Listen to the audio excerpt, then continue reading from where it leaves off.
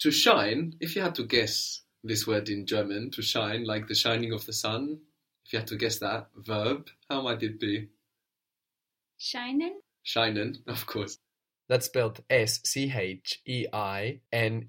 So SCH gives us the sh sound, scheinen. So scheinen is to shine, and also used like to seem. So if you wanted to say it seems so, you'd say it shines so. So is the same word in German. How would that be? Es scheinen so. Good, but scheinen you will have to change that for S, no? Oh yeah.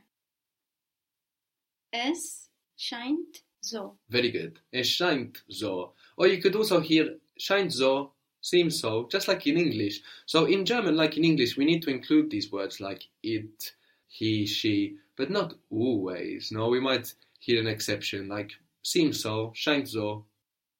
Erscheinen, so scheinen with R, E-R at the beginning, erscheinen, means to appear. So we add on ER on the beginning of scheinen, to shine, and we get to appear. Erscheinen. Erscheinen. So how would you say he appears? Erscheinen. But think it through. Erscheint. Very good. Erscheint. So we don't want to be confused by this repetition here. Now we have one R for he, and the other one is what we are adding to scheinen to get a different meaning. And we will see that around in German. Erscheint. And the R after the vowel, like in ER, it's not really pronounced like an R in German. It's more like R. You can even think of it as an EA, really. It's like the R on car that just kind of makes the vowel longer, no, in English, car. It's much more like an extension of the vowel, car. And the R in German after a vowel is very similar. Erscheinen. Erscheinen can also mean to come out, like a movie comes out, or a book. So the movie or the film is der Film. Der Film. Der Film. What gender is that film? Masculine. Masculine, good. Der Film. You remember how to say soon in German? Bald. Bald, good. B-A-L-D, and we have that final D sounding more like a T. Bald. So you could say something like, the movie is coming out soon. The movie. Der Film. Is coming out. Ist. So that's all one word actually, is coming out. To come out. Erscheinen. Okay, so that's what we need to go back to now, our to form of the verb. As long as we identify that, then we know what to manipulate and we can feel confident about it. So we have der Film, and then, okay, erscheinen. Erscheint. Soon. Bald. Good. Der Film erscheint bald. Good. If you know what you're talking about, no, you can just say it's coming out soon. So here we are talking about der Film. So for it, we want to use a masculine word, no? So we can use actually either der or We can refer to the movie as he, or der, which is of course just the masculine word for the or this. So how would you say that? It's coming out soon, and we mean the movie. So we're not using S anymore for it, if we know that we mean der Film. Der erscheint bald. Good. Der erscheint bald, or erscheint bald.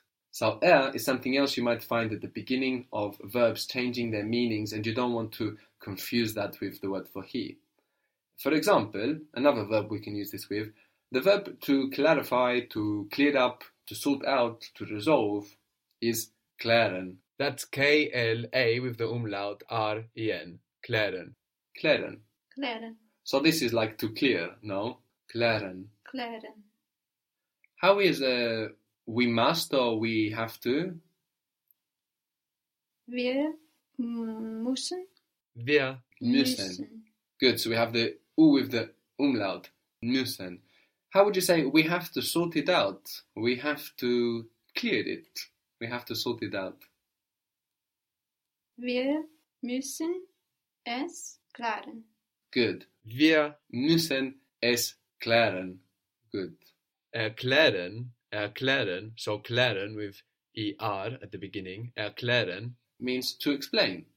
So the difference between meaning now that this er gives us, between scheinen to shine and erscheinen to appear or to come out like a movie, or klären to clear and erklären to explain, is a little bit random, no? Just like fair. We saw that fair, as used in stehen and verstehen, changing stand to understand, or kaufen and verkaufen, buy to sell, occasions quite a random change in meaning.